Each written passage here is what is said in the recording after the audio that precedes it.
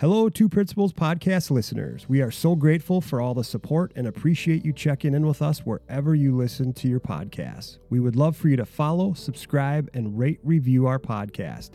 You can also follow us on all of our social media accounts, Instagram, Twitter, Facebook, TikTok, and YouTube at Two Principles. Check us out on the web at twoprinciples.com. We are so grateful for our Two Principles podcast partners, Healthwise Behavioral Health and Wellness. As a team of experienced licensed psychologists, clinical therapists, medical professionals, and mind-body practitioners, Healthwise offers a wide range of mental health services for individuals of all ages. Healthwise is grounded in a philosophy that considers the whole person. We are excited to record our Two Principles podcast from the beautiful Healthwise Yoga and Wellness Studio located right here in Maple Grove, Minnesota. We want to thank Green Boy Brand for helping us design our Two Principles artwork and logo. They can help you customize your brand. If you're looking for an artwork design or logo or some cool merchandise, check them out at greenboybrand.com. They have done work for schools, businesses, sports organizations, and everything in between. When you go with Green Boy, you're choosing to get a personal touch rather than a cookie cutter look.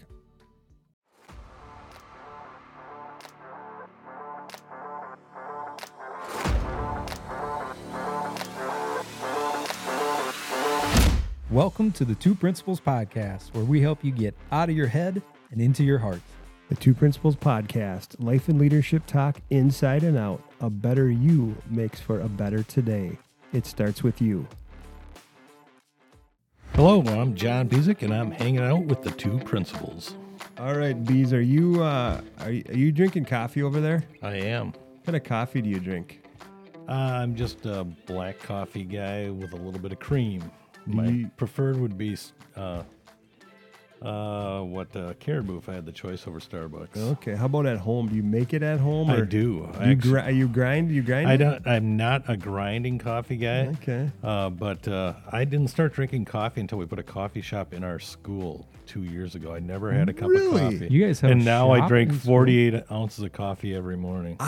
You know what? And I've known you for a long time. Yeah, I used to drink 2 Diet Mountain Dews every morning. Yeah, you'd be drinking the pop. So I haven't had one for 2 years. But you've not really. Coffee just came on a couple years ago? Yeah. Oh my God. I love it. Something I learned today about him. And I've known this guy for a long time. I didn't know that about him. I have a theory on why I didn't like coffee all those years. Why is that?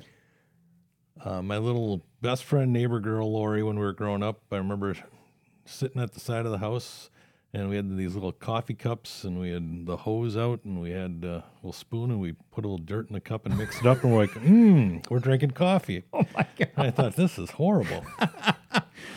Well, PTSD. Yeah, but so now you have a coffee shop at Prior Lake High School, Yes. and now you're drinking what? 48? What'd you say? 48 ounces of coffee a day? Yeah, I shouldn't brag about that. I'm trying to be healthier. But I'd love to hear more about that. Who's running it? Obviously, the kids, I would imagine. Actually, our food service people do. Oh, they do? Yeah. Oh, that's awesome. Yeah, it looks like a start. It's probably the busiest coffee shop in the metro because there's a line out the door every Well, morning. we do serve. We do, but it's not like Well, ours has got coffee, frappuccinos, all that. We're not on the free and reduced. We're one. I think we were one of 2 that we're not on the free and reduced, like the federal food program. yeah. We do our own thing. okay. Are you guys just serving it, or do you have an actual, seating? And There's a seating area and all that. Yeah, That's cool. yeah, Might have to check that out sometime. pretty nice. Well, hey, Kev, are you ready to go, my friend? I am absolutely ready. Let's make sure we are raising our frequency today. Let's do it. Absolutely. Let's go spread some good out into the podcast universe. It's that time. Hello, and welcome to today's show. As always, super excited to be here with my good friend Kevin, and we are fired up to have the one and only John Bezek in the studio today. I'm Jason Paris. I'm Kevin Jost. And we are the Two Principles, the Two Principles podcast, where we put the focus on leadership, work-life balance, stress management, and mental health. Our goal is to equip everyday leaders with practical tools to maintain their overall health and live out a more balanced and fulfilling life.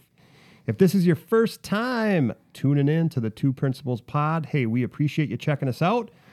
And we always appreciate everybody tuning in today as we continue on this journey towards a healthier and happier you. One step at a time, one conversation at a time. As always, every episode, we will stay true to the two principles purpose. We will consider the impact of our words and actions. We will be in the moment. We will stay present. We will give it our best today. And of course, we are always going to try to have a little bit of fun. We are going to have a lot of fun today. We got Bezek over there. He's got his Harley Davidson shirt on, so he's ready to go. He's got some tats like you there. He does. I notice. I'm always, when I see other people with them, I'm always looking maybe at when them. we take pictures later on, we put them on our social, you're going to have to take that off so we get those tats out too. I don't have any tats, but maybe that's something I got to work on here.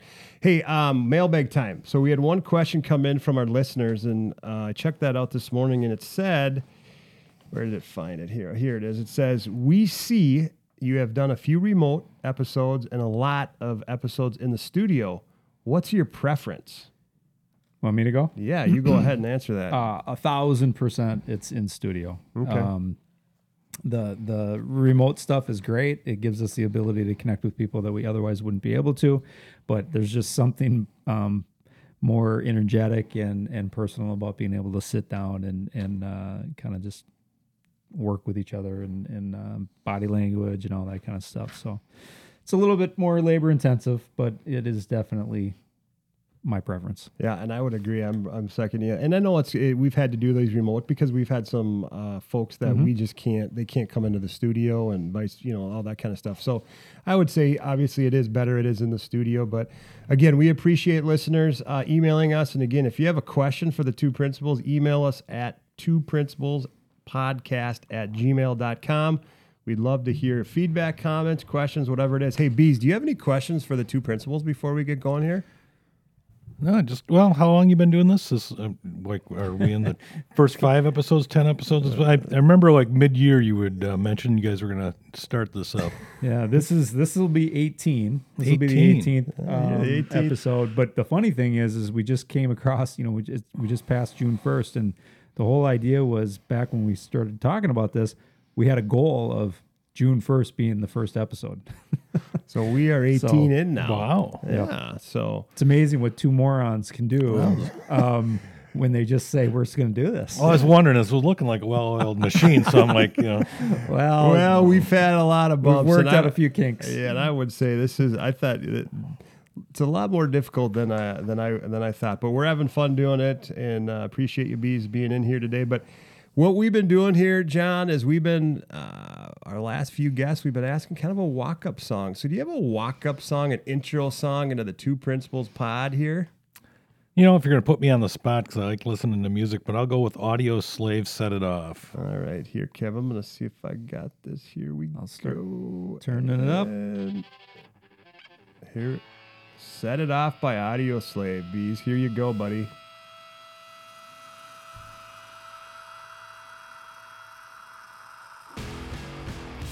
Okay, I like it. I've never heard of it. Either have I. So Set It Off by Audio Slave. John Bezek, welcome to the Two Principles Pod. We're glad you're here. That's awesome. All right. We are excited to have John Bezek on the show today. John is the high school principal at Prior Lake High School. John is a relationship-driven leader who prioritizes health and wellness as a leader.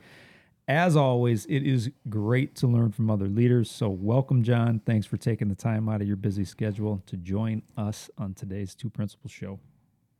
It's great to be here. Thanks for having me. Absolutely. Super excited to have you here today. So, Bees, what we've been doing, we have a random question of the show, and that's what we've been doing since we started this.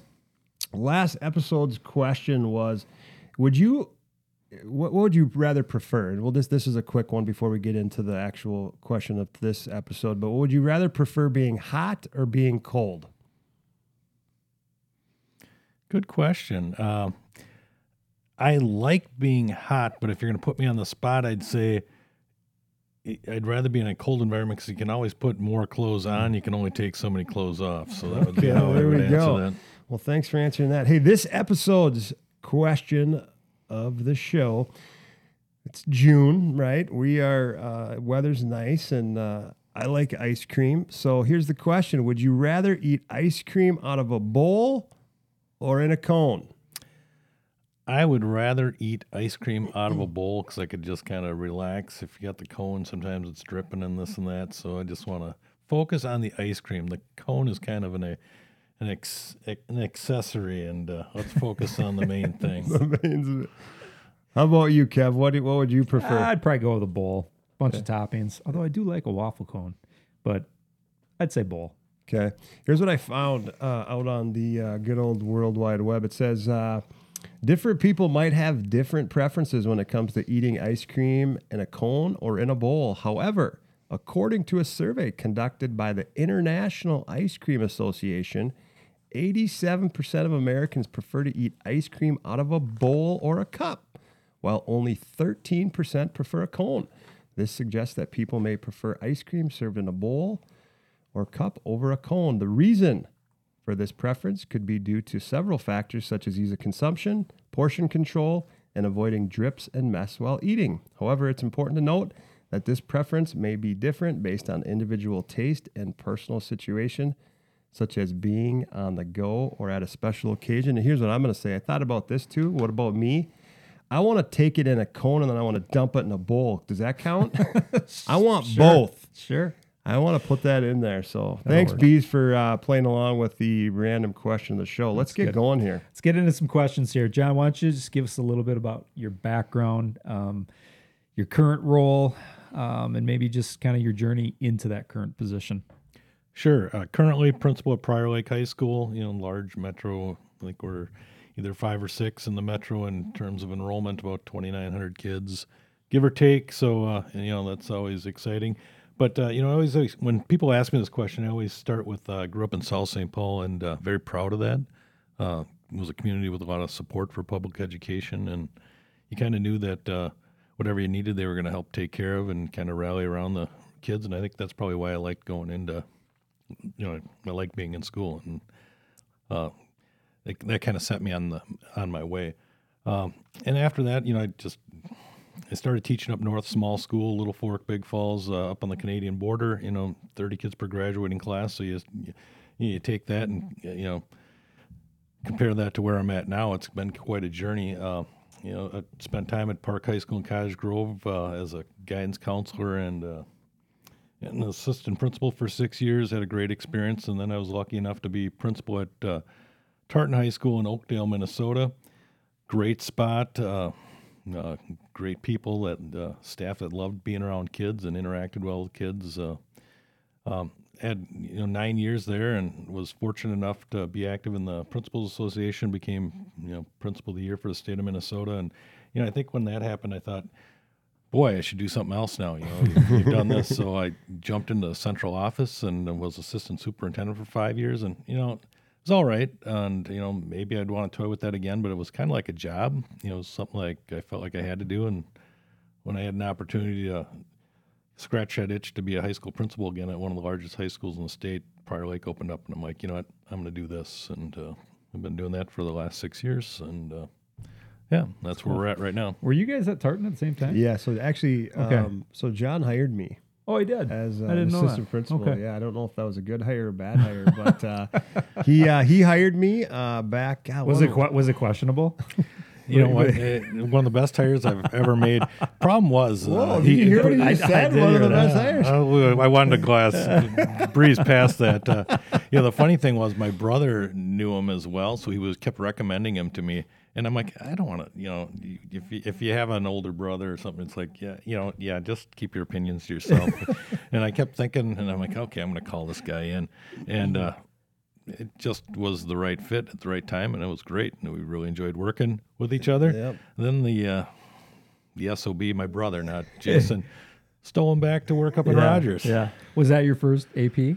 So I was running the alternative school at Armstrong, and then my first assistant principal was with at Tartan High School there with John. So that was a lot of fun. And I would say too, in this role that we do, and Kevin, you're in this too. It's the people, right? And you're around good people and fun people, and that really what makes a building and a culture. And so I really enjoyed my time at Tartan High School as an assistant principal. So a lot of fun. That's good. Cool.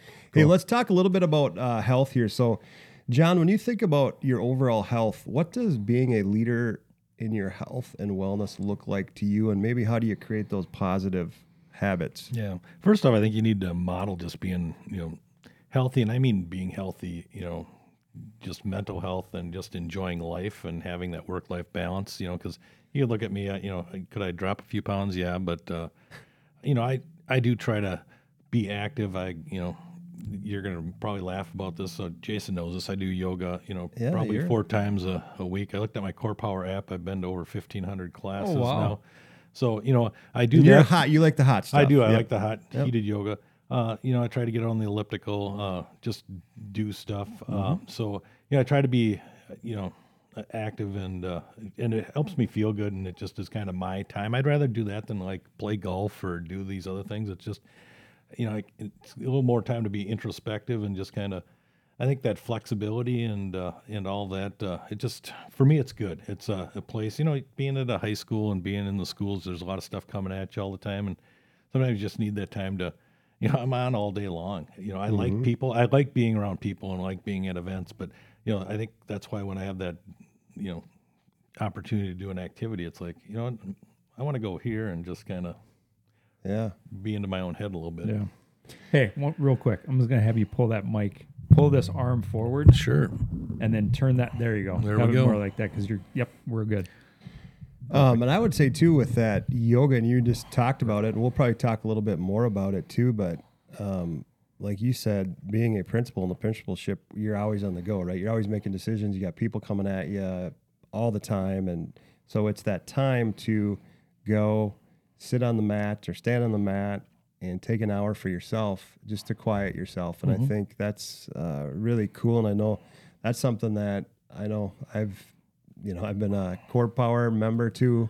I haven't been doing it lately, but I do that yoga is a good thing, that hot yoga. Yeah, So it's something I need to do more of. I've done it, but it's not part of my and routine. I'd recommend anybody out there who's never done it before, go start, go check it out. It's good. So clears the mind, right? It does.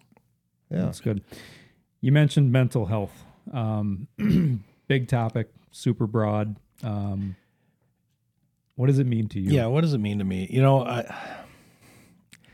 There's a lot of buzzwords, whether it's SEL or it's being mindful and all that. They all kind of roll together. I think we're trying to be more thoughtful and purposeful because I think we've always tried to do right things for people. If you're into the relationship business, that's what we're in. I was a guidance counselor as well. So some of that comes a little more natural to me, but I think as leaders, it's our role to kind of look out for the health of the organization, of the kids and the staff. People are stressed, and you got to sometimes tell them to take things with a grain of salt a little bit. You can't control everything. You can only control certain things. And I think one of the advantages of maybe some of this SEL and getting this information on kids is realizing that you're not in this alone, and it's not, we're dealing with tough situations. I was a guidance counselor. One of the best pieces of advice I ever got was, you're going to deal with a lot of tough situations with people and all this.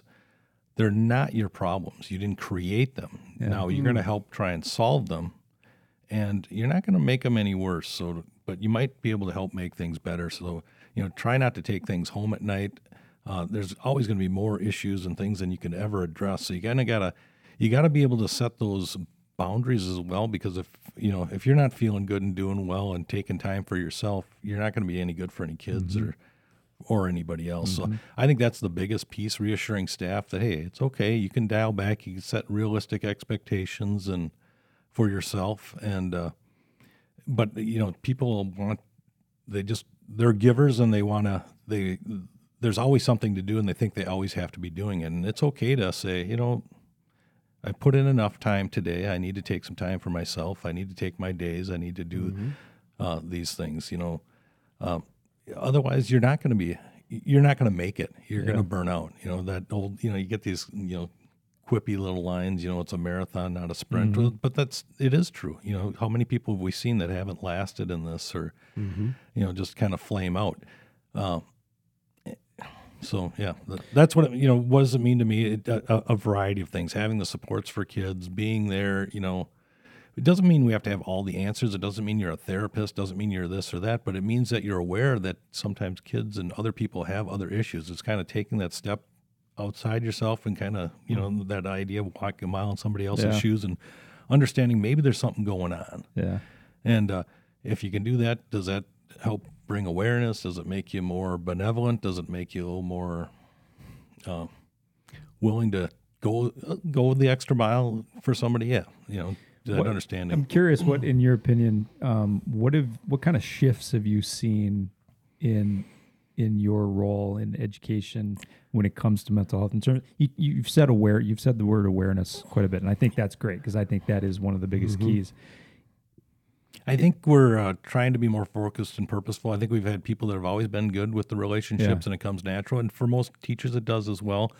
But I think it's okay to take the time away from, you know how we kind of look for the teachable moment. Well, sometimes you got to look for the behavioral or emotional teachable moment too, and address the situation at hand. Because if it's that old hierarchy of needs. If there's something bigger going on, they're not going to be able to focus on the other piece. So, and we're giving people more skills. And, sometimes people go, this is common sense. Well, is it, and just like when we're teaching things to kids too on how to, PBIS and this and that, people were like, why do we need to teach them this? Well, obviously we're getting frustrated because kids aren't doing what we want them to do. So maybe we need to, have a grounding because we can't even all get along on a variety of issues now. How do we expect kids that are coming in from different cultures, different backgrounds and all that? So it's just kind of, hey, what are those common expectations, common beliefs, and then can we have some common support so that we're just trying to make good people here and trying to help. I mean, that's our number one goal. Yes, we want test scores. Yes, we want this and that. All those things will come, but for me, it's helping develop good people. Yeah, become a better human. That's great. I would just say too, when you say, because we do have one of the questions that we came a long time ago is when we do use acronyms. So PBIS, Positive Behavior Intervention Support. So those that are listening that are non-educators, that's what PBIS stands for. I would say probably what you just said there, John, the challenge for, if it's principals, educators, teachers, whoever, is when we get in and we get going in our role, and you alluded to it, sometimes we attach to that and we take it on. And when we take that on, then that becomes where it can kind of take over, and then we can't unplug or we can't connect. And I think that's a challenge for all of us because we're in a profession that we want to serve, we care, we're relationship people. But what you said there, which I absolutely love, is we understand that's when somebody's coming to us, it doesn't matter who it is, we want to help them, but it's not ours, right? It's not ours. But we want to give them, and I think that separation there is really key. But it's difficult in how we do that. Yeah, we've all seen people that sometimes become over involved, and it can sound callous. And we joke about it a little bit because, one of my assistant principals kind of coined the term, let's care appropriately. You don't want to overcare. You don't want to undercare either. Let's not just, you know what I mean? It's just finding that balance. Well, and I think you talk about giving people permission. I think that's what it's all about because, like you said, educators by nature, we are givers. We want to make a change. We want to help people. And it's easy for educators to fall into that trap of I'm basically going to adopt this kid, and that's great. But like you said, if you're not taking care of yourself, you're not healthy, you're not going to be good for anybody else. So I think that's great. I'll just also say too, John, is that one thing that I know about you is, and what you said here too, is that a lot of times we want to say that if it's a system or if it's a program, this is going to fix everybody. But at the end of the day, everybody's different. We gotta just take things and understand that students are different, staff's different, all that stuff. And everybody's not going to need the same exact thing. And I think so much of what I see and what I challenge myself with is not to say that, oh my gosh, this program or this thing's going to fix everybody. So, yeah. Agreed. I'm not a big program guy. Like a couple things that, you see some things that you latch onto. I think professional learning communities, whatever you want to call them, are the bomb. I think that's where you have, but all it is a structure for having conversations. You can have that conversation about anything. It could be about your curriculum. It could be about student performance. It could be about how kids are doing social emotionally. it's a vehicle for having those conversations. And then can you put some systems in place so that if a kid is struggling, and we don't do a great job of this at high schools. I think elementaries do a better job with, your systems of interventions. But I think if we could find certain things so that when a kid is struggling, it's not just your responsibility in the classroom. You got to figure it out all on your own. Maybe we got a set of, tools and things in the system so that you're not feeling like you're out there on an island. So it's finding those things. And I try really hard when something new is coming up to not give it a name, just kind of, okay, this is how it's a tweak of something that we've already should be doing, but we're just trying to implement it with fidelity and be focused and purposeful so that if something good is happening, it's not a happy accident. And if it's not going well, we can say, okay, what have we tried? So we can kind of, Jason, you've worked with me. I sometimes, we all have our strengths and our faults. My strength would be, kind of the relationship, this and that. The fault would be, you got to drag me kicking and screaming to build in the statistics and the empirical evidence type piece. But I see value, and that's why I try to surround myself with people too that have different skill sets and all that. I wouldn't want everybody like me, and Great point. Well, let's move into the topic of social media, which I think, being a high school principal, I think it's a love-hate. It's a love-hate relationship. But so I guess a couple questions I have for you, John, is, are you, number one, the listeners don't know this, but are you staying up to date with the latest social media platforms? Maybe what platforms are you on? Yeah. Who do you follow? And then I want to get into some of this addiction part. I want to get into some AI, Chat GPT, and then the impact. So let's just start with the platforms you're on and stuff like that. I use it a lot. I'm probably, when you say up to date, I'm not like Mr. Cutting Edge. Am I on the latest, greatest? But I have the tried and true. I think it's great for, like I said, it's that double-edged sword. But I think it's great for connecting with especially kids. I've got an Instagram account that I use, and I post pictures of kids on there all the time and things that we've got going on at school. And for me, I've got let's say 3,500 kids or people and families that are on there. And for me, it's like an instantaneous way to get to know people. But I post pictures of the kids at events, but I also will post pictures of my dog, or I'll post pictures of them on a motorcycle trip. And then a kid will come up to me, and my dog's name is Lola. Hey, how's Lola? I saw Lola in the picture. We have an instant conversation and a bond around something that's going on, even though I may not even, because, people give you this line, oh, I know every kid in my school. You can't know every kid in your school. You might recognize them, and you have something, but can you build something in common so we all know something about our school so we can have conversations about each other? And that's that whole idea of kind of that clear leadership, which I truly believe is, letting people know your story, who you are, what you're about, so that we can have a conversation, so that they're not, filling in the blanks. But social media, I'm big on Instagram, Snapchat, Facebook, love Twitter. I'm on it constantly, and I just like it for the, little snips of it. I love information. I've always been a news guy, stories that are out there, updates and stuff. And one of the biggest things I get a kick out of is just the snarky humor, on there and all that. But again, anything could be used for good or for destructive purposes. And, we all deal with the pain in the backside piece of it as well. Yeah, and there is a lot of research out there right now about the addiction of it, and I think I just read it. I don't know if it was a New York Times article about the more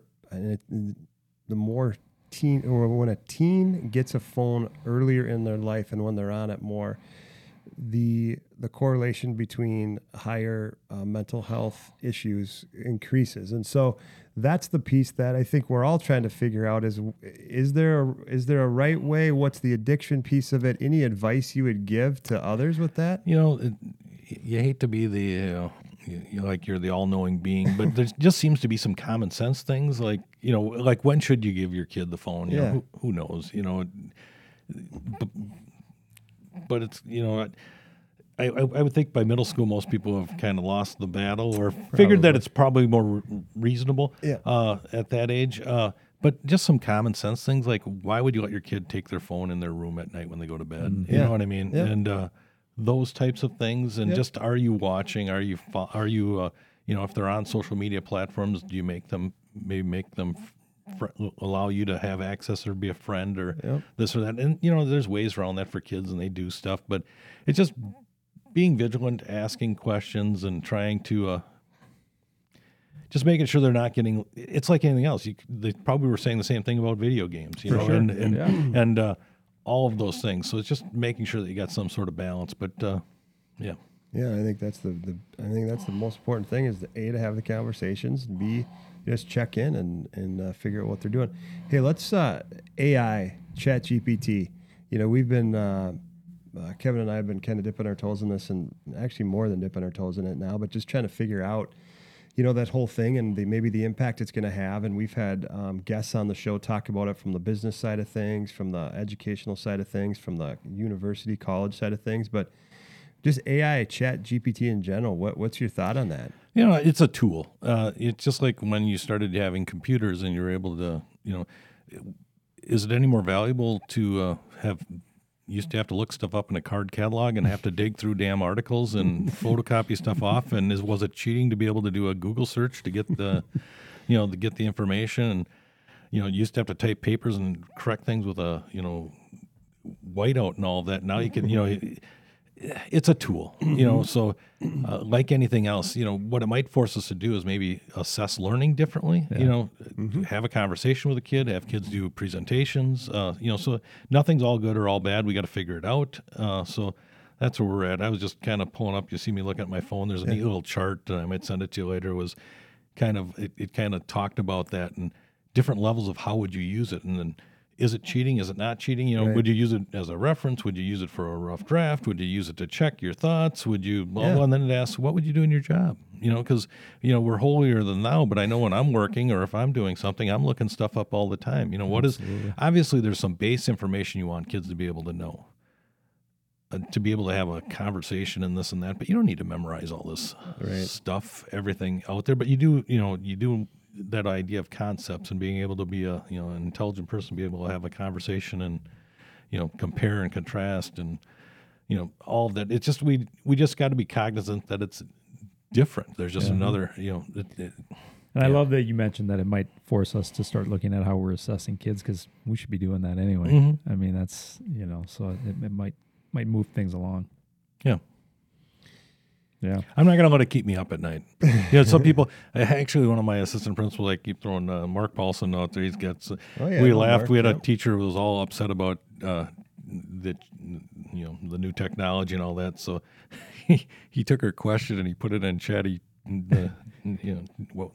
you even say it? Chat GPT. Yep. And it created a pretty nice response for her. The pros and cons and all of that. So it's like, it's just interesting. I actually want to get we were talking about getting an account this summer and kind of playing around with it kind of as an administrative group and get some people to say, hey, what is all, what's the pros, cons, and Kevin and I, we have an account that we use, and there is the good of it, and there's probably the bad too of it, but we're having that conversation in our building right now, and we've had some teachers and some staff members concerned about it, but I think the best thing you can do right now is let's talk about it. Let's learn about it, right? Yeah. And so I did the same thing as there was a question and I put it in there, and I had I think it was Monica. Mm-hmm. Monica was our AI bot there. Monica spit out a response within 2 seconds, and I just pasted it in there and replied back all to the staff and said, "This is from our AI bot here." And so it was kind of funny. So I think it's something we got to learn about. Yeah. You check it out because it can help us. Yeah, I'm not a fatalist. Remember, you think back to remember Y2K? We were all sitting there. I don't know if you guys are young. I remember. We were all sitting there going, "Oh Jesus, what's going to happen here the next?" Planes are going to fall out. Yeah. And the next day everything was fine.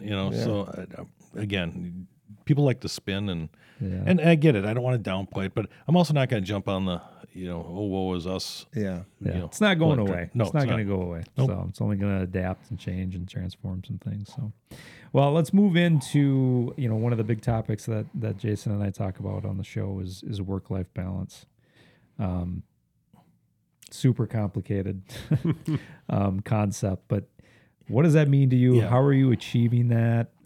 What advice would you be giving others? Just all of it. If there's one thing I think I could feel good about advising people on would be work life. Oh, really? I know. I actually. that's great.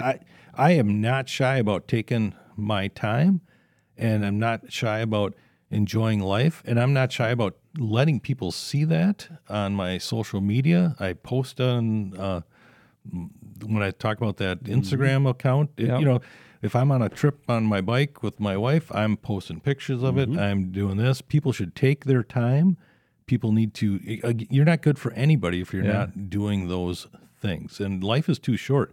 When people say my job is my life, I'm like, okay, great. You lose me. I go to these seminars and these things. I enjoy what I do, and I don't really consider it work either. I spend a lot of time. I go to events. I'm at things. I am visible, but I am also able to say, no, I'm not going to that. Or we split things up, and I'm good about telling my staff too. No, you're going to your child. We're getting you a sub. You're going to your child's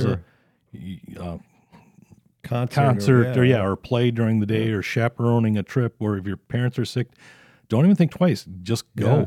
We can find people for you. We'll get that. We need, because if you're not modeling that, then why would if people aren't going to come to you and say, I need this, if they're like, well, he never takes it. You gotta. That's just my belief. And it should be an enjoyable, healthy organization to work, and all of those things. So we try to be reasonable with that. So you got to do that. Nothing frustrates me more, like even just people not taking their days.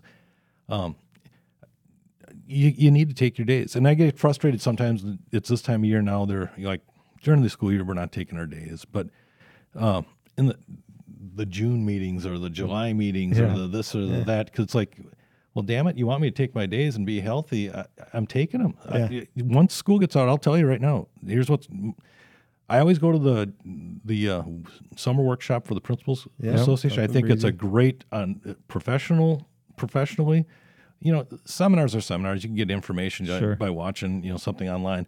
But it's being there with people, connecting with people, meeting your colleagues, having that end of the year commiseration. To me, that's mental. Hey, we've all gone through these situations. How did you handle it? Kind of joking a little bit, and also feeling good, because I had a pretty ugly situation last year. People reached out to me, helped me. Hey, this is how we went through it, because even though each situation is unique, having an event isn't unique. Right. So, you got to do those things. So once school gets out, I tell people I'm not going to be around, and I'm not shy about saying I'm not going to be at that meeting, because I'm just not. You want me to take my days. You don't want me to take them during the year, and I don't want to take them during the year. I'm going to be gone in the summer a lot.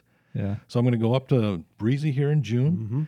I'm going to get home from there. I'm going to get on the motorcycle with my wife for a week. Then I'm going to come back, and it's the last week of June. I'm going to work for 3 or 4 days, and then I'm going to go up to the cabin for the first week, for the week of the 4th of July. Yeah. That's what it is. But you need that, because if you don't, that's where people start going, can I do this anymore? And you just need to recharge. Yeah. People, and teachers need to do that too. I say, just enjoy yourself. Go do something, and take your time and be with your family and do those things. So for me, that's huge, and I try to model it, and I try to encourage people to do those things. And you got to be, and you talk to people, and you kind of show interest in when they're doing. You know what I mean? Just make them feel good about things that they're doing. Yeah, that's great. I think. Like I said, Jason and I, this is the one area that we talk about a lot, and I think it's the most difficult. And trying to figure out how do I do it. But I think at the end of the day, what you're talking about, John, is unless you are gonna, take care of yourself, and that's what we'll talk about on the show. It starts with you. You got to figure out ways to take care of yourself, because, like you just said it, you're no good for anybody else. So if you're not rested, you're not recharged, you're not going out to enjoy things, then your job, it's going to turn miserable, and then you're going to, burn out and all that stuff. So, hey, what's the John Bezek typical morning routine, or maybe the typical nighttime routine, after work routine look like? Sure. I'm kind of a night owl, so I stay up a little later than I should. So I'm not like a get up early and do the exercise thing and all that. I do like to get up and read the paper. I still like the old school paper, and and do that, and then drive into work. And you know, I love that you got a rough outline for the day, but anything could kind of could kind of happen. One email here, Yep. and boom, your shift. Yeah, so you have your structured meetings, but you also know that things could go a variety of different ways, and build in time for getting out and interacting with staff and getting into classrooms. And we try to structure our week so that we all kind of share the supervision and try to get to a little bit of everything. But on a daily basis, then when I get out of there, I usually, that's on a couple days a week. That's when on the way home, I try to hit a yoga class. That's what I like about Core Power is there's always a there's a variety of different places, and you can always, it's just like any of the other little clubs you could pop in. And for me, if there's an event too, I'll go hit a class and then come back after the class and then go to the event and all of that. So, but that's what you're on during the school year. You got maybe a couple nights a week. Sometimes there's 3 or 4 nights a week, but usually it's a couple nights a week. It's there's a balance there. There's busy times and a little more chill times. But you just try and again share that load and watch that somebody else isn't getting overburdened like the ADs. That's a killer. That's a killer job, but with evening responsibility. So we're trying to pick up some of those as well, and then But then if I go home, I do like to. I'm kind of a watch the tube guy. I do like flipping on. My wife and I try to find a few shows that we like to watch together, and then I'm usually go to bed about 11 o'clock. Not before 11 though. I'm an 11 o'clock guy. Yeah, I can't. I hear these people go, I went to bed at 9 o'clock. Yeah, I just can't. So that's. But I'm also not. But I'm also not up before. Maybe 5:30 would be early for me. Yeah. So more realistically, a 6 o'clock waker upper kind of guy. I slept in this morning. I got up at 5. Oh, He's a 3:30 a.m. wake up guy. I'm not that. I'll get up at 4:15, 4:30 and get my morning workout in. But yeah, I would say going back to, I just want to give a shout out, the activities directors, they do work hard. And our activities director at, RHS, Dan Ogren, he does a great job for us. He'll pick up this, he will take on a lot of stuff in the spring for us. And so we do appreciate him and what he does there. And I think ADs are doing that all the time, but you're right. You got to make sure that you're doing that. So that's good there. You talk about work-life balance too, and just honoring people as professionals. I've always been one that I don't watch people come in on the clock. I don't watch when they leave on the clock. If you're doing the job well, you're doing the job, and there's more time than you need. That's why I get frustrated sometimes if there's a staff development or a grading day, and I've worked for places where they you got to be here to do this. Well, you really don't have to be here to do the job because you're sitting at your computer entering grades. You can do that anywhere. Right. And the one good thing the pandemic did was kind of open that up a little bit and say, we can do things differently. We don't need to have people, this compliance BS that they got to be sitting there and. Either you're going to treat people as professionals, but that means, if you expect them to act like professionals, you treat them like professionals and give them that time. And, that's always kind of a little bit of we're still caught in a little, I think, age culture war of expectations on some of that stuff. No, but I do think that's shifted a lot. I mean, you got to treat people like professionals. And if you're not, then the work's going to get done. And if it's not getting done, then it's your job as the leader to go take care of that and have those individual conversations. But don't make it a miserable experience for the whole. Right. Deal with who you need to deal with separately. Right. And that's one thing I try to advocate when somebody comes down and says, hey, why are they doing this? If you want me to hold them to the letter of the contract or do something like that, that fine, we can play that game. But I can tell you this, all that extra stuff I ask them to do, they don't have to be doing that. Right. You know what I mean? When you treat people well and they get it, and then they'll go the extra mile. They'll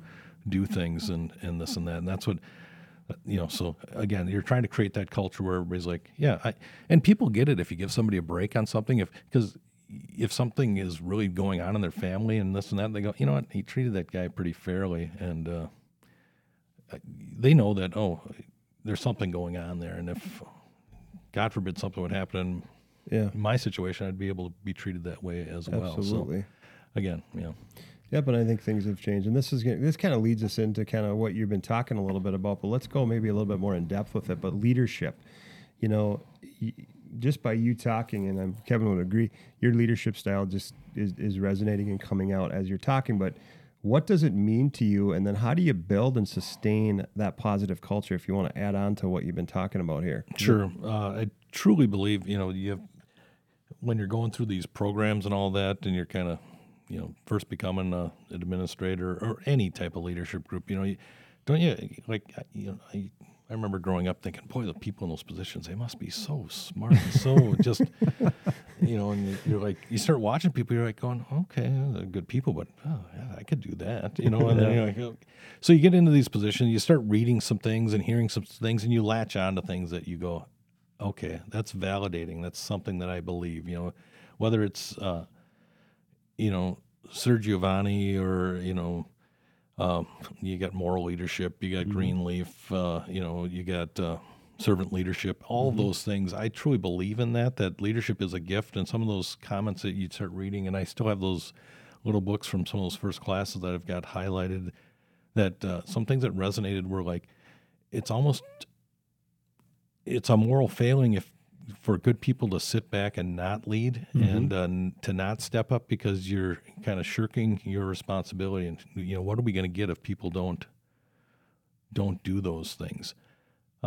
So, to me, that resonated. And then you find people along the way that you kind of role model after, and they trust you. You know what I mean? They build you up. They give you the skills, and then they let you go. And then if you screw up, they remind you, but they do it in a positive way. Respectful, yeah. Yeah. I can think about people that did that along the way. Karen Norrell, principal in Montgomery Lonsdale, I was only there a year. Probably one of the most profound, and I've used this I've used her words with other people. There was a situation that I didn't feel good about, and I was wondering how to handle it. And I was talking to her, and she said, "You have good judgment. Don't be afraid to use it." And I was just like, "Oh, okay." She didn't tell me what to do. She just said, I explained the situation, what I was dealing with. She said, "You have good judgment. Don't be afraid to use it." And, that it empowered me. And I've used that a number of times with teachers and other administrators or this or that, because a lot of times people are not looking for, if you start doing things or making the decision for them, we all know that game, then you own it and they don't own it. Yeah. A lot of times they're just looking for advice, looking for a little bit boost in their confidence, looking to see if something doesn't go well, that you're going to have have their back a little bit. So to me, those are important things. And when any of those situations, that's how you build trust, you build relationships. So even when you have tough things that happen, or you're building that relationship and that culture every single day, every conversation you're having, you're building that relationship that you have with people, whether it's with students, with staff, parents, whatever, because they're going to see, can I trust you, this and that. And I talk about, and I jotted some things down about, because I talk to kids about leadership or what I believe in and this and that. And, this isn't original, and I don't know where it came from, but the 3 types of power, if you've maybe heard this one before, where you got positional power. Okay, I'm the principal. I'm just walking in, I got positional power, and I get a little bit of respect. That only lasts so long, because you got to, then people get to know you, and then you get the relationships building. So you got relational power. That's great. But we've also met people that people go, he's a nice guy. But, that's about it. You know what I mean? So you can be the principal and you can be a nice guy, but does anything get done? The third one that's really powerful is having, that you tie in there, is having competence. And you build that with the conversations you have tough situations you go through, again, all of those things. So competence is where it's at, but you got to also have relationships. So, if you can get the relationships and the competence down, the positional piece doesn't even really matter. I mean, Right. it's always there, and you sometimes forget about it, but yeah, those other two are where it's at. So that's kind of how I look at things, and yeah, and I enjoy working and kind of mentoring, finding other people on. I've been fortunate enough to be in large situations where I get to have APs, assistant principals, and different things. So I get to work with people and create a team that can support me in my learning and fill in my blind spots. Because again, I've got, I got pieces I love to run with, and other pieces that it's like, that's not my strength. So you find people that complement you, and you do those things to build them up. And if you do that, it's a. Yeah. When you look back over your career, do you think about some of the things that you did as a leader and you just cringe? Oh yeah. I have moments. I'm a pretty relational guy. I like to think I treat people really well. But I still, even to this day, I have slip ups where I pull I come across poorly, or I can have an acid tongue. I can be I can be a smart ass. I can cut you down. Yeah. And I try not to do it. And sometimes you do it unintentionally as well. And I've used this one with people too as an example of that positional power. I remember getting called into the office as a student, and the conversation that was had in the office with the administrator. I remember everything about it. I remember how I felt walking down there. I remember the tone that was used. I remember everything, how I felt, all of that. To this day, like I was just in there, I have conversations every day with kids like that, and there's no way in hell that I think that I have that impact. You know what I mean? Yeah. So when I catch myself being flippant or, trying to be clever or this or that, I'm like, I wonder if the interaction I had with them meant as much to them. How are they perceiving that? So I got to think about that, because I just think I'm me. I like to do my thing and I like to enjoy what I'm doing and this and that. So it's that piece about being intentional, and you do have to remember the role and the hat that you're wearing and that power that comes with that. Yeah. I want to talk a little bit about the challenges that are being faced with principals, with teachers, with anybody in the educational system right now. There are a lot of challenges, and I have, again, being part of MASSP and gone through that process of serving on the board and all that stuff, but in being able to interact with principals around the state, there's a lot of principals out there that are struggling. Either they're struggling with their mental health, they're struggling with how do I do this, or just the gamut of things that you hear, and you hear this from teachers too, right? We have too much on our plates. We're trying to do. Everybody's asking us to solve all the problems and do everything. So, and I think that's what you were alluding to, is that can allude to burnout. But what's some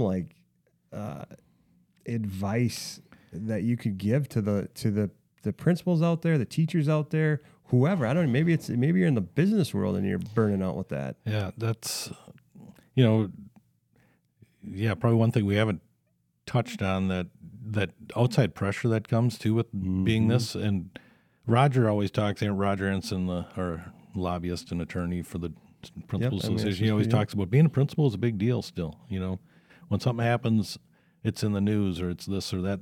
There is pressure. And people are passionate because you're dealing with their kids. What makes you more passionate than that? So you do have that. What's most disheartening, I think, is the lack of trust from people that we're working the best interests of kids.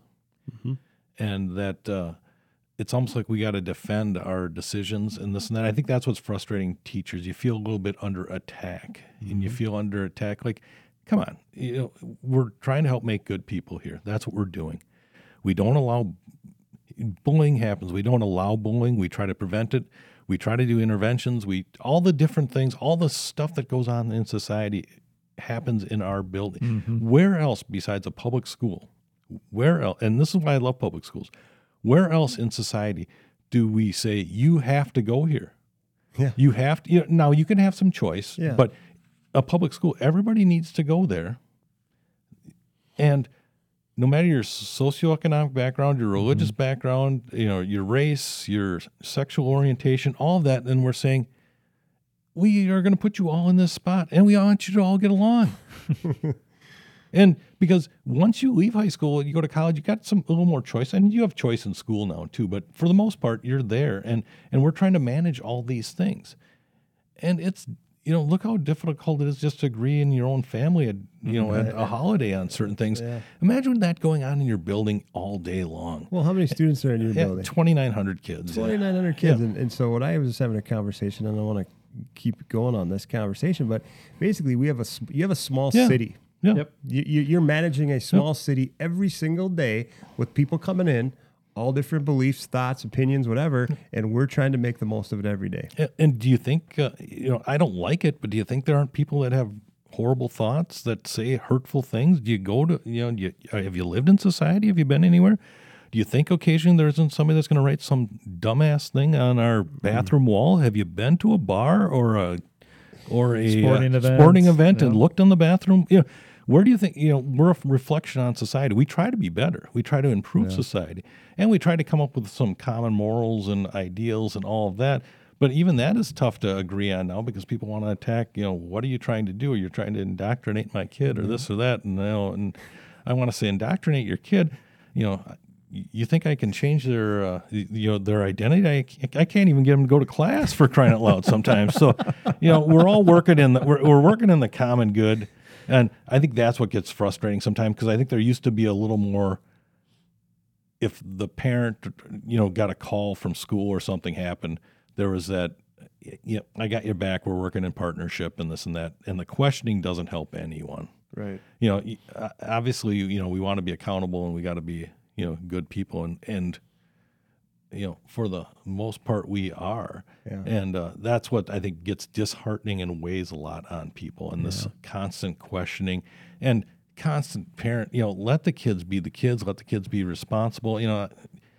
Don't be calling, don't be, why is mom or dad calling about a situation in NHS? Why isn't the kid going and dealing with it with the person?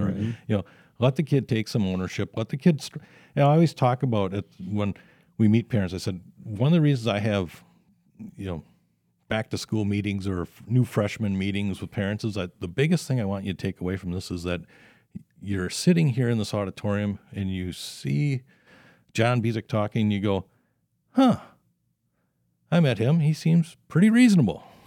Seemed reasonable. And because we're in a partnership here and you're going to hear things at times that are going to sound unreasonable. And I want you to reflect back and go, yeah, but I met John Bezek. He seemed reasonable. So if something sounds unreasonable, maybe I'm going to give him a call and give him the benefit of the doubt. Yeah. That's all we're asking. And that's what we're trying to do because I said, let us push your kids. Let us, what better place in a public school for kids to find out who they are? We're going to push you. We're going to challenge you. We're going to, you might stumble, you might fall. We're going to pick you up. We might kick you in the backside, throw you back in the game, and go at it again. It's a safe environment to do that. That's what it should be about. We're not perfect, and somebody's going to say something. Somebody might offend, but how do we learn and how do we deal with that? Because to think that is never going to happen is so unrealistic. And I don't want to go down some route about being a victim or this or that, but you got to have a little bit of resiliency too. Mm-hmm. You know what I mean? Because and it's tough to get this across to kids, but if you don't care for a person, you think they're a real, I'm sorry, but kind of a jackass. Yeah. Why do you care what they say about you or think about you? You say that all the time. But that's easy for a guy to say. That's sitting here 56 years old, that white male that is in a position where everybody's kind of nice to me and this and that. It's tough for a ninth grade kid to hear when somebody's giving them grief. But we try to build that up in them. That's what we're doing. And I love public schools because I like to say to people, and this gets me in trouble, but I think public schools are the one. I still believe that they're the great equalizer, whether you like that terminology or not. But they're the one place where everybody's given in, and we fill in the holes for kids. We take them where they're at. With that, that's the equity piece for me. Is how do you fill in the gaps? Give kids what they need to be successful and this and that. But if you come to my school, or any public school, you're going to learn how to get along in the real world. You're going to see kids that are different than you, some that have more money, some that have less, some that, all kinds of different things. And at times, and this isn't a fair thing, but I do like to say it because I can be a little, a little cocky at times. But sometimes I think people send their kids to private schools or just put them in situations because they want them to interact in a world in which they wished it looked like. Yeah. You come to my place, you're in the real world, and you're going to have to learn to get along with people that might not think like you, might not act like you, might not dress like you. You might not like their orientation or belief system or this or that. But you know what? We got to learn how to get along and interact. Yeah. And I think we do that better than anybody. Yeah. I want to go back to something you said. You're talking about the burden of leadership and the outside pressure. We're in the leadership role. We're managing that outside pressure from community members and whatnot. But then we're also trying to support our teachers who are also. So it's like we're working with our pressure, right? But then we're also trying to carry the burden of the staff because you want to try to be there to support them and deflect and all that kind of stuff. Any tips, advice in that arena? Get to know people so that you can build that relationship. So when that's anybody, but your staff as well, so that you never want to be having the conversation about something difficult, and it's the first conversation you're really having with them. Then you don't have the trust, or they're wondering, or they don't come to you when something goes on. If something bad happened or someone makes a bad decision, I really want them to come and give me the heads up. It's that idea of no surprises, because I don't expect you to be perfect, and I don't expect you. That's the old piece with new teachers. That's why you want to give them a mentor and you want to encourage them to come, because they think they got to be perfect, and if you need to be able to come and ask for help and develop your craft and this and that. And I can't remember where you started with this question, but it's just that piece of building trust with people, having conversations, and the belief that we're all trying to get better. I mean, we're all on some kind of journey on, nobody's arrived, it's that old idea, we talked about this with evaluations even, you got, some people think they should be getting all exceeds, well, and we try to tell people nobody lives in exceeds, you visit there. Yeah. Yep. Meets is a pretty high bar because we expect a lot for people in public education. So meeting the standard is pretty good. Is pretty good. Mm-hmm. And people exceed in certain areas, but nobody exceeds in everything that they do, and it's funny, but I think that was the way they used to do that. So now you get some people, they just wig out if they're not, it's like those kids that are chasing the A's, you know what I mean? Yeah. Heaven forbid I'm not a straight A student or, yeah. Yeah. Okay. You want to go into the next one? Or are we rolling in? You got the role models. Oh yeah, the role models. Yeah, that's right. And you alluded to this already a little bit, but perfect segue from talking about leadership. Mm-hmm. How did you get there? We always like to talk about role models, mentors. Who impacted you over the years? I had a great. That's why I always talk about South St. Paul and growing up there. Great people that all around in the church community. Just in the public schools there. There's a lot of strong individuals that wanted good things for kids, and I just think of some of the coaches that we had, growing up. Not to name drop, but we had like the Doug Woogs of the world, Whitey Willer of the world, just different, just a lot of good quality people around that, Russ Welch was one of my, junior high tennis coach, and longtime hockey coach on South St. Paul and Hastings, and just people you met along the way, and they kind of, they pushed you, but they cared about you too, but they did push you, they weren't always again, they didn't want you just kind of not use your potential. Let's just put it that way as a positive spin. But had that experience there growing up in South St. Paul, but then just going out and my grandparents too, real close to them. My grandfather and grandmother, great people, always positive, always wanted people around. We're always kind of taking care of other people too and just doing good things. And you see that. And I think it kind of maybe flips a switch in you and kind of puts that sense of responsibility of are you helping out others? Are you realizing that you got it pretty good? And then along the way, working, I always throw out Walt, first principal that when I was an assistant principal, he could be a real Walt Lysak at Park High School, and we probably couldn't be more different in the fact that he wasn't always 100% on the relationship piece, but he gets a bad rap too on that because really the guy supported teachers to the nth degree and the building and was so dedicated. But at times he wasn't afraid to poke the bear on the relationship piece either. But boy, he ran a good building, and he let you run with things.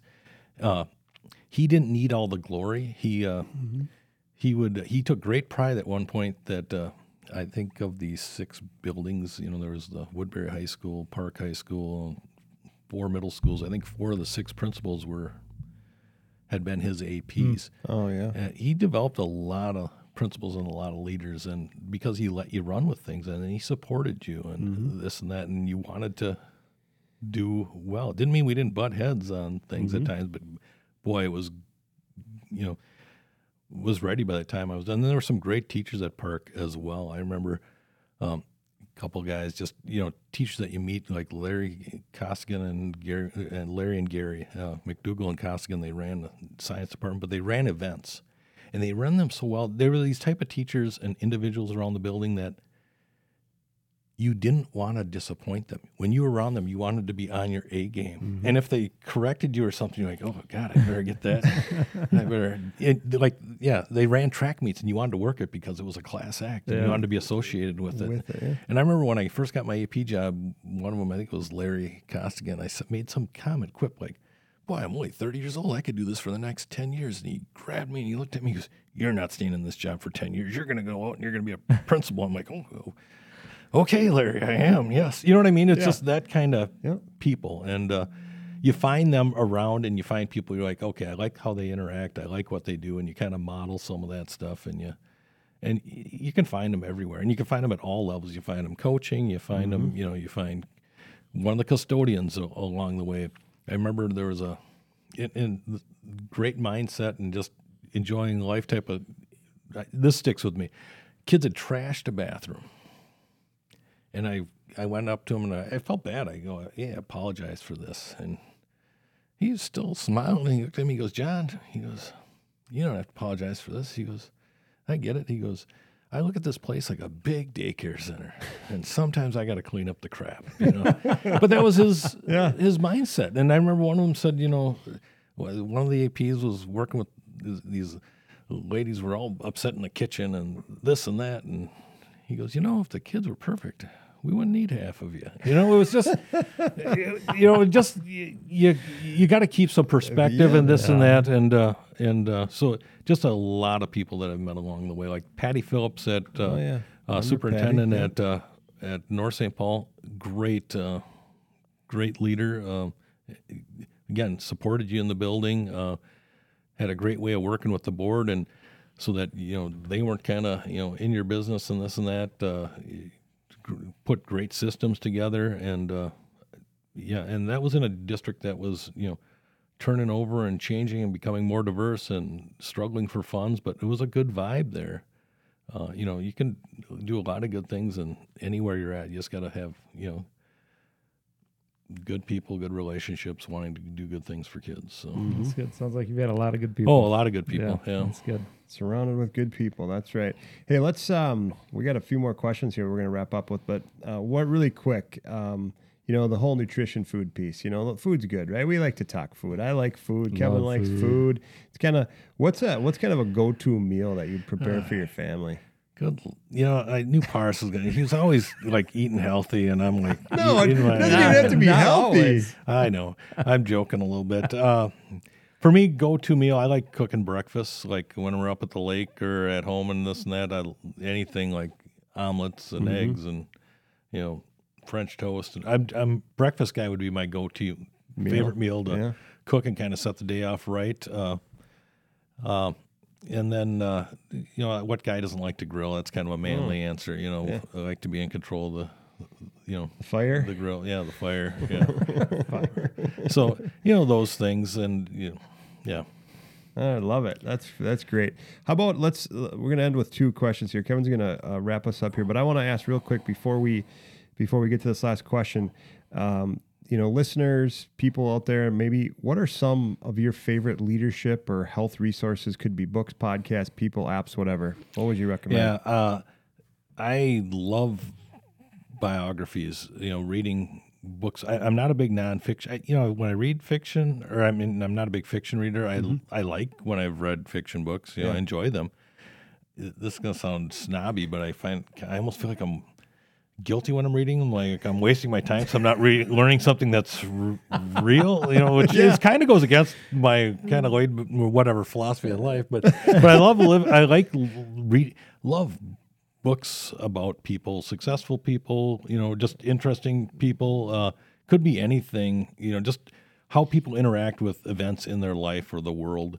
Probably my guilty pleasure would be reading like books about rock stars. Like I just read Rob Halford, who was the lead singer of Judas Priest. Read his biography. I read Brian Johnson, who was the second lead singer of AC/DC.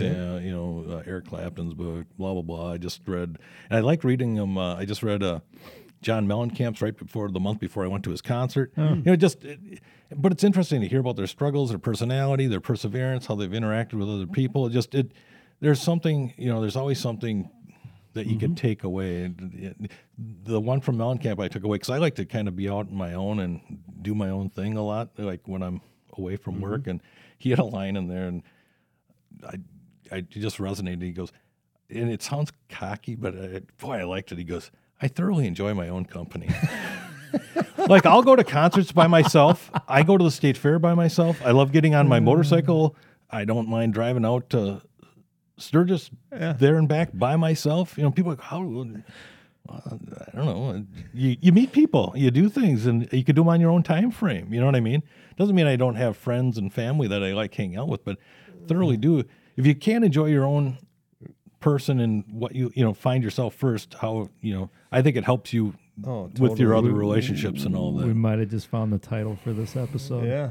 Find yourself I thoroughly first. enjoy my own company. Yeah. Thoroughly enjoy my own company. Find yourself first, right? Yeah.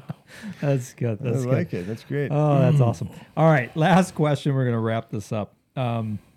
You've given a ton of great advice for listeners, but if you could only give one piece of advice for a listener, somebody who is looking to move their situation in the right direction, for whatever reason, whether that be health, whether that be mentally, emotionally, professionally, what's one small piece of advice that you would give a listener that they could start implementing?